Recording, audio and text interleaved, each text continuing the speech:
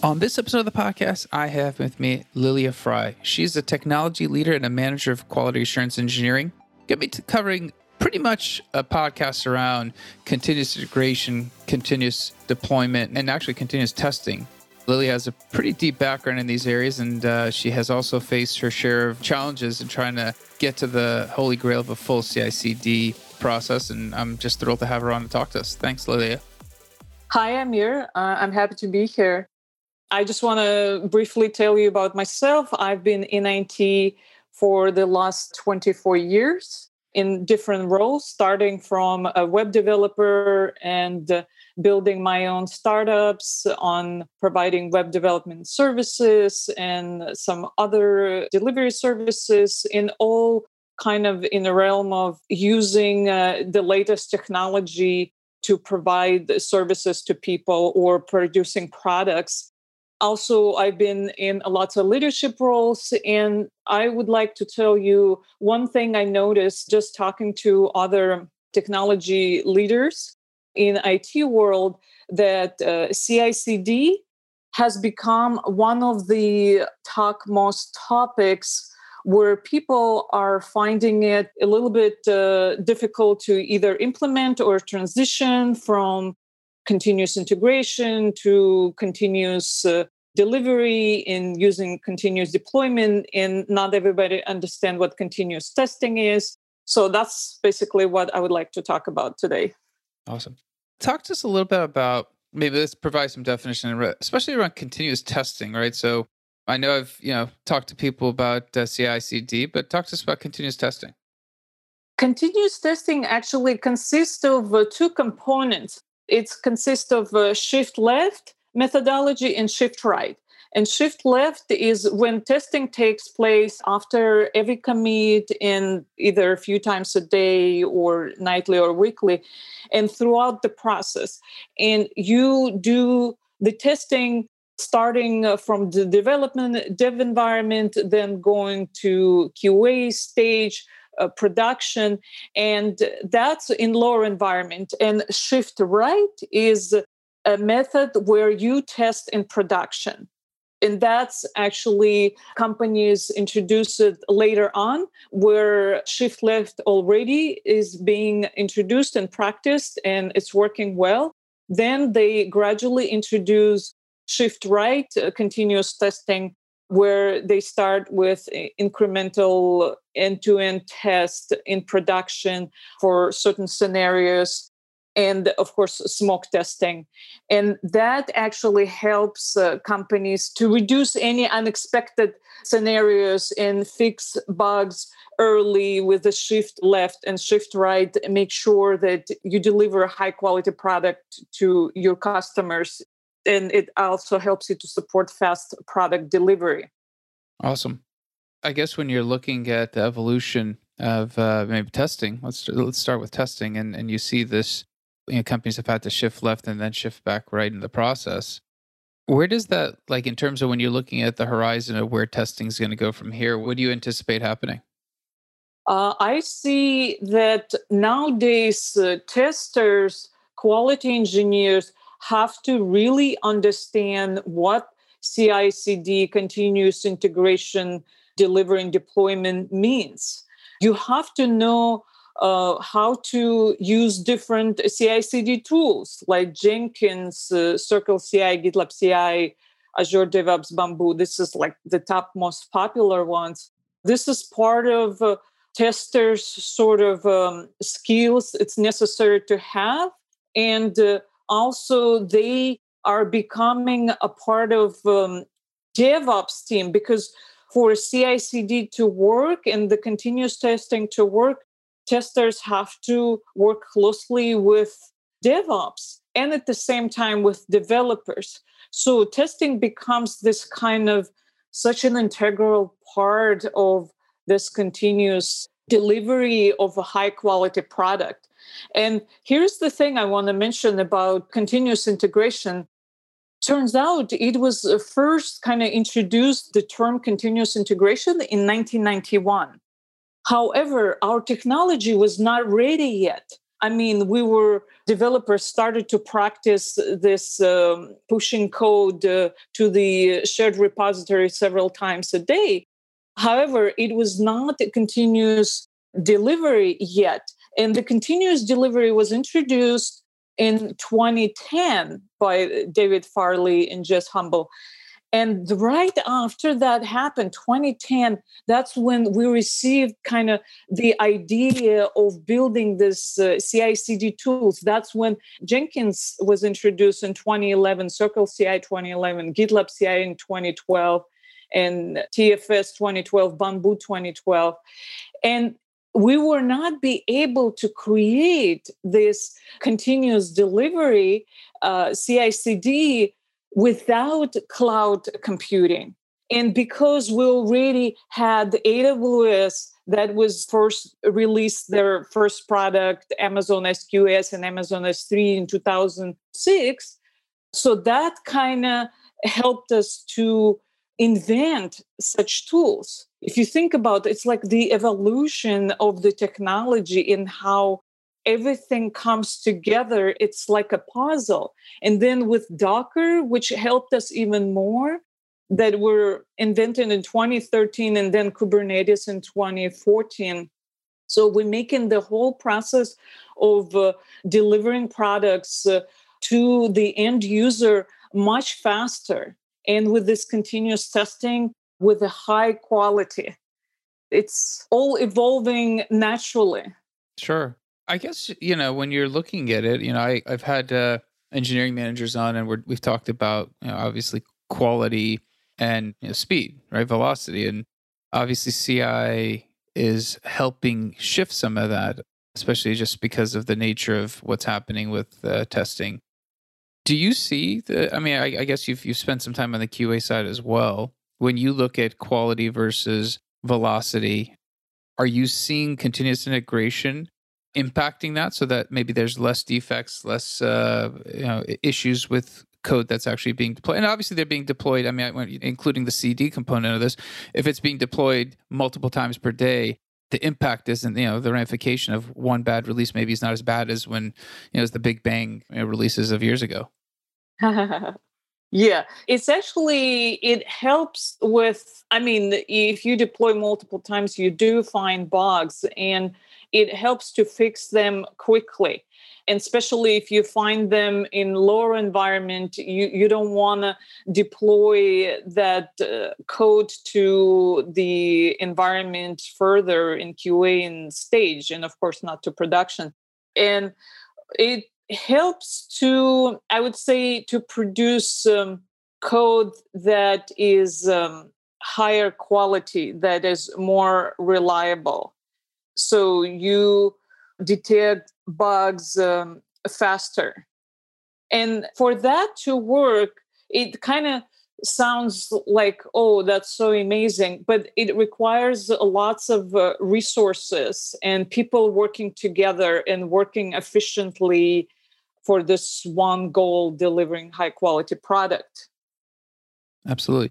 Do you see, I guess, as an organization is trying to move down the maturity, path and getting to full CI/CD, what are some of the obstacles that companies see? I guess maybe, from your previous experience of helping move companies that direction, what are some of the larger obstacles? The obstacles are actually implementing the continuous delivery where the deploy to production is automatic. It's not that easy to do because what is necessary to implement is automation tests that are automatically triggered after code goes from one environment into another. And it takes time to build those scripts.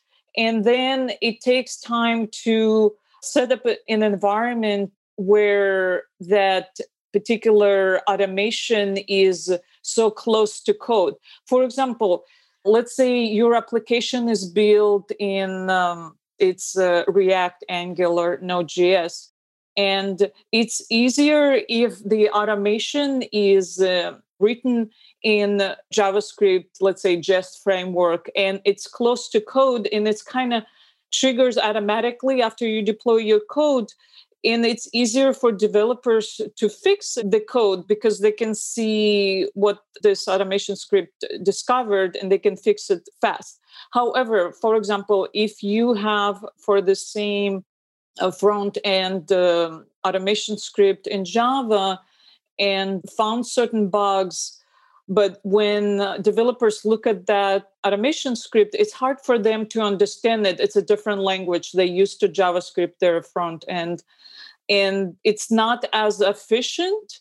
I find it's better if your automation script kind of in the same language as the product was developed in. So in that case, you speak the same language with developers.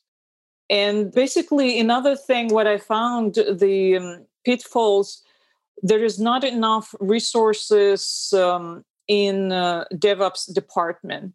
And what happens then, developers or quality engineers learn on their own how to use CI/CD, how to implement it.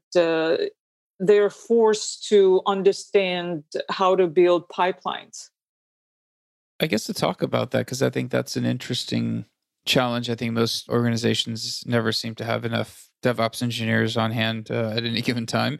When you're looking at the skill set and you're talking about, let's say QA people and automation professionals are starting to pick up some of these tools, what's the evolving landscape for them? Because obviously they're trying to get closer to what is maybe a DevOps type role in spirit, maybe, because obviously they're trying to help with that continuous integration piece and continuous deployment. How does the skill set shifting?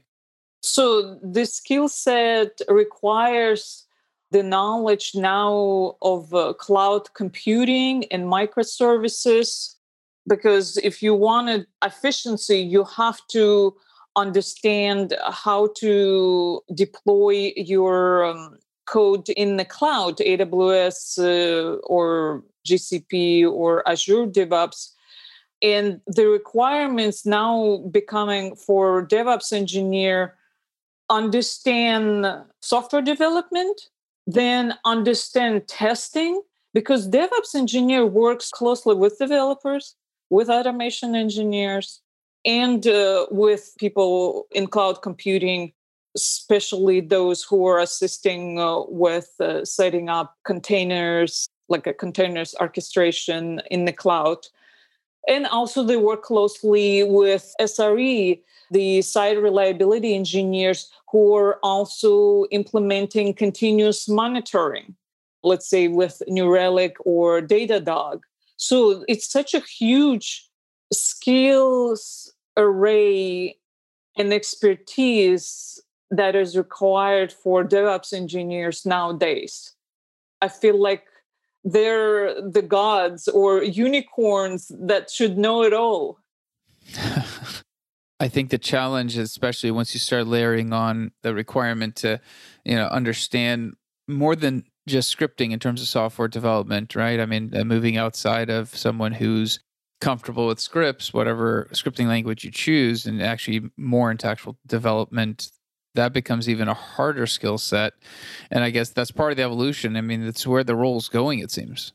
Yes, that's right. And if any DevOps engineers are listening, they would agree, not only they have to know also cloud computing, let's say, depends on the company. Some use AWS, some Google Cloud, some Azure or any other cloud. So they have to continuously accumulate knowledge, because even those cloud platforms, they improve their services and they add new things that allows simplification and faster deployment. Let's say if we'll take Amazon, for example, they have this EKS, Elastic Container Services, then Elastic Kubernetes Services, and now Fargate, which is even more efficient, more kind of automated, that helps DevOps to use containers for the deployments of the code, moving from one environment into another. Yeah, absolutely. So I guess as you're kind of looking at it and you're looking at how testing has had to make that shift left initially and then obviously back right as you kind of mentioned at the top of the podcast, and you're looking at some of the challenges of skill shortages for DevOps people to help with of better deployment platform and testing. People are starting to have to pick up some of those skills. When you're seeing an organization when they're trying to make that decision to go to full deployment model, where do they start to focus on attacking that? I mean, it seems like there's multiple different gaps here, right? Like different areas where you're going to have a concern if you're making that move.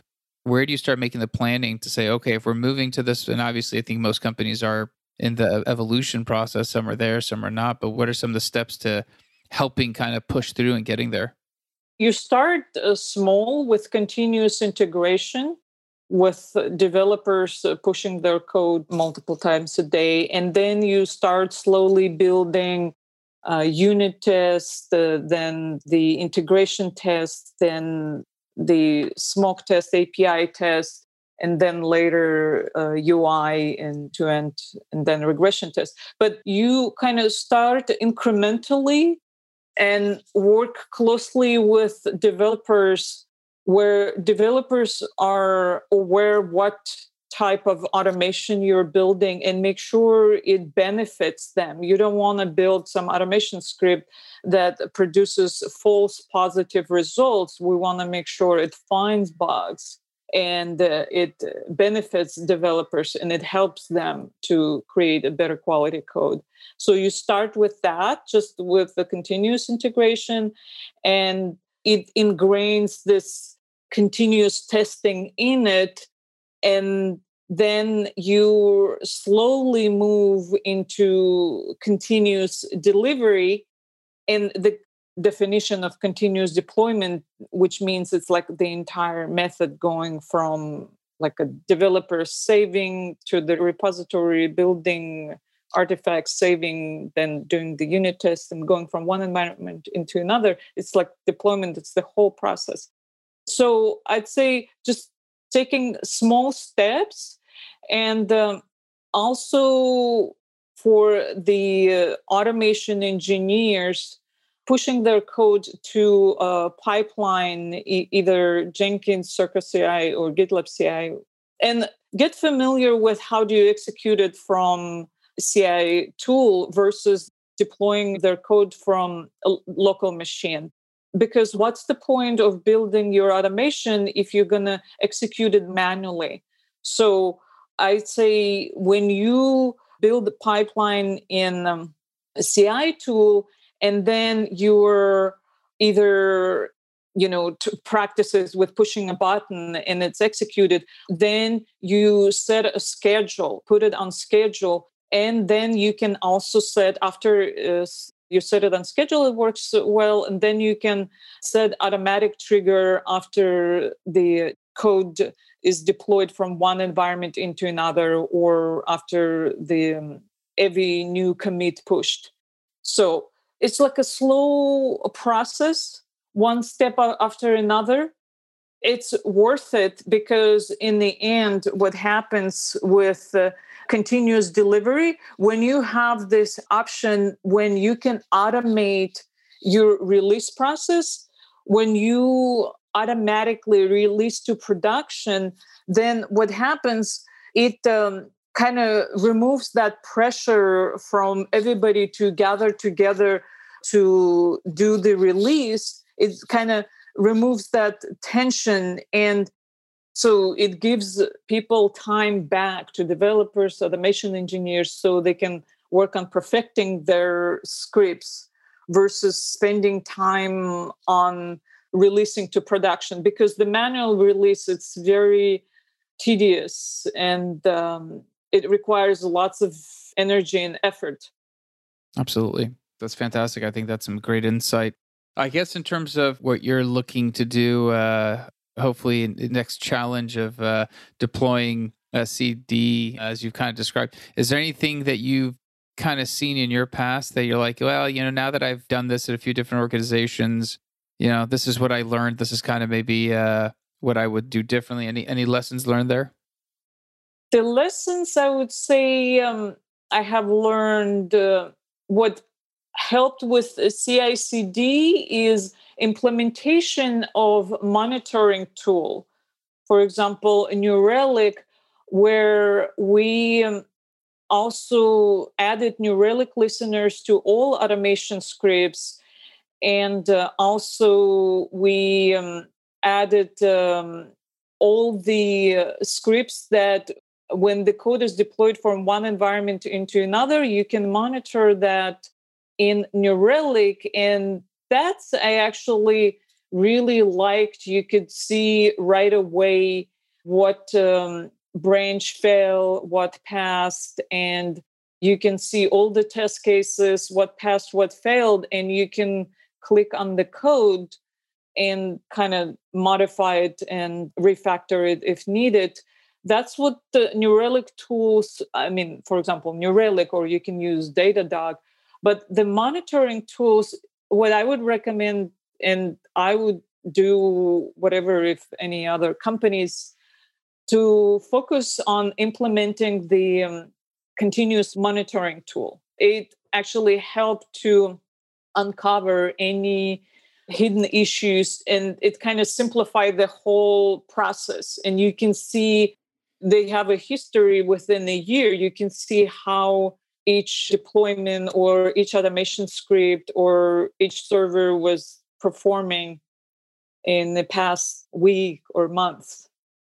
Awesome. I think some great advice, some great insights into how you kind of continuous integration, continuous deployment, continuous testing, and obviously the evolution's going to continue for most. And I mean, who knows what's coming up? But I mean, it sounds like you're super deep and interested into this area. If somebody has some follow up for you, because I'm sure like some people are still trying to figure a couple of these pieces out, are any social media that you're okay somebody reaching out to follow up with you?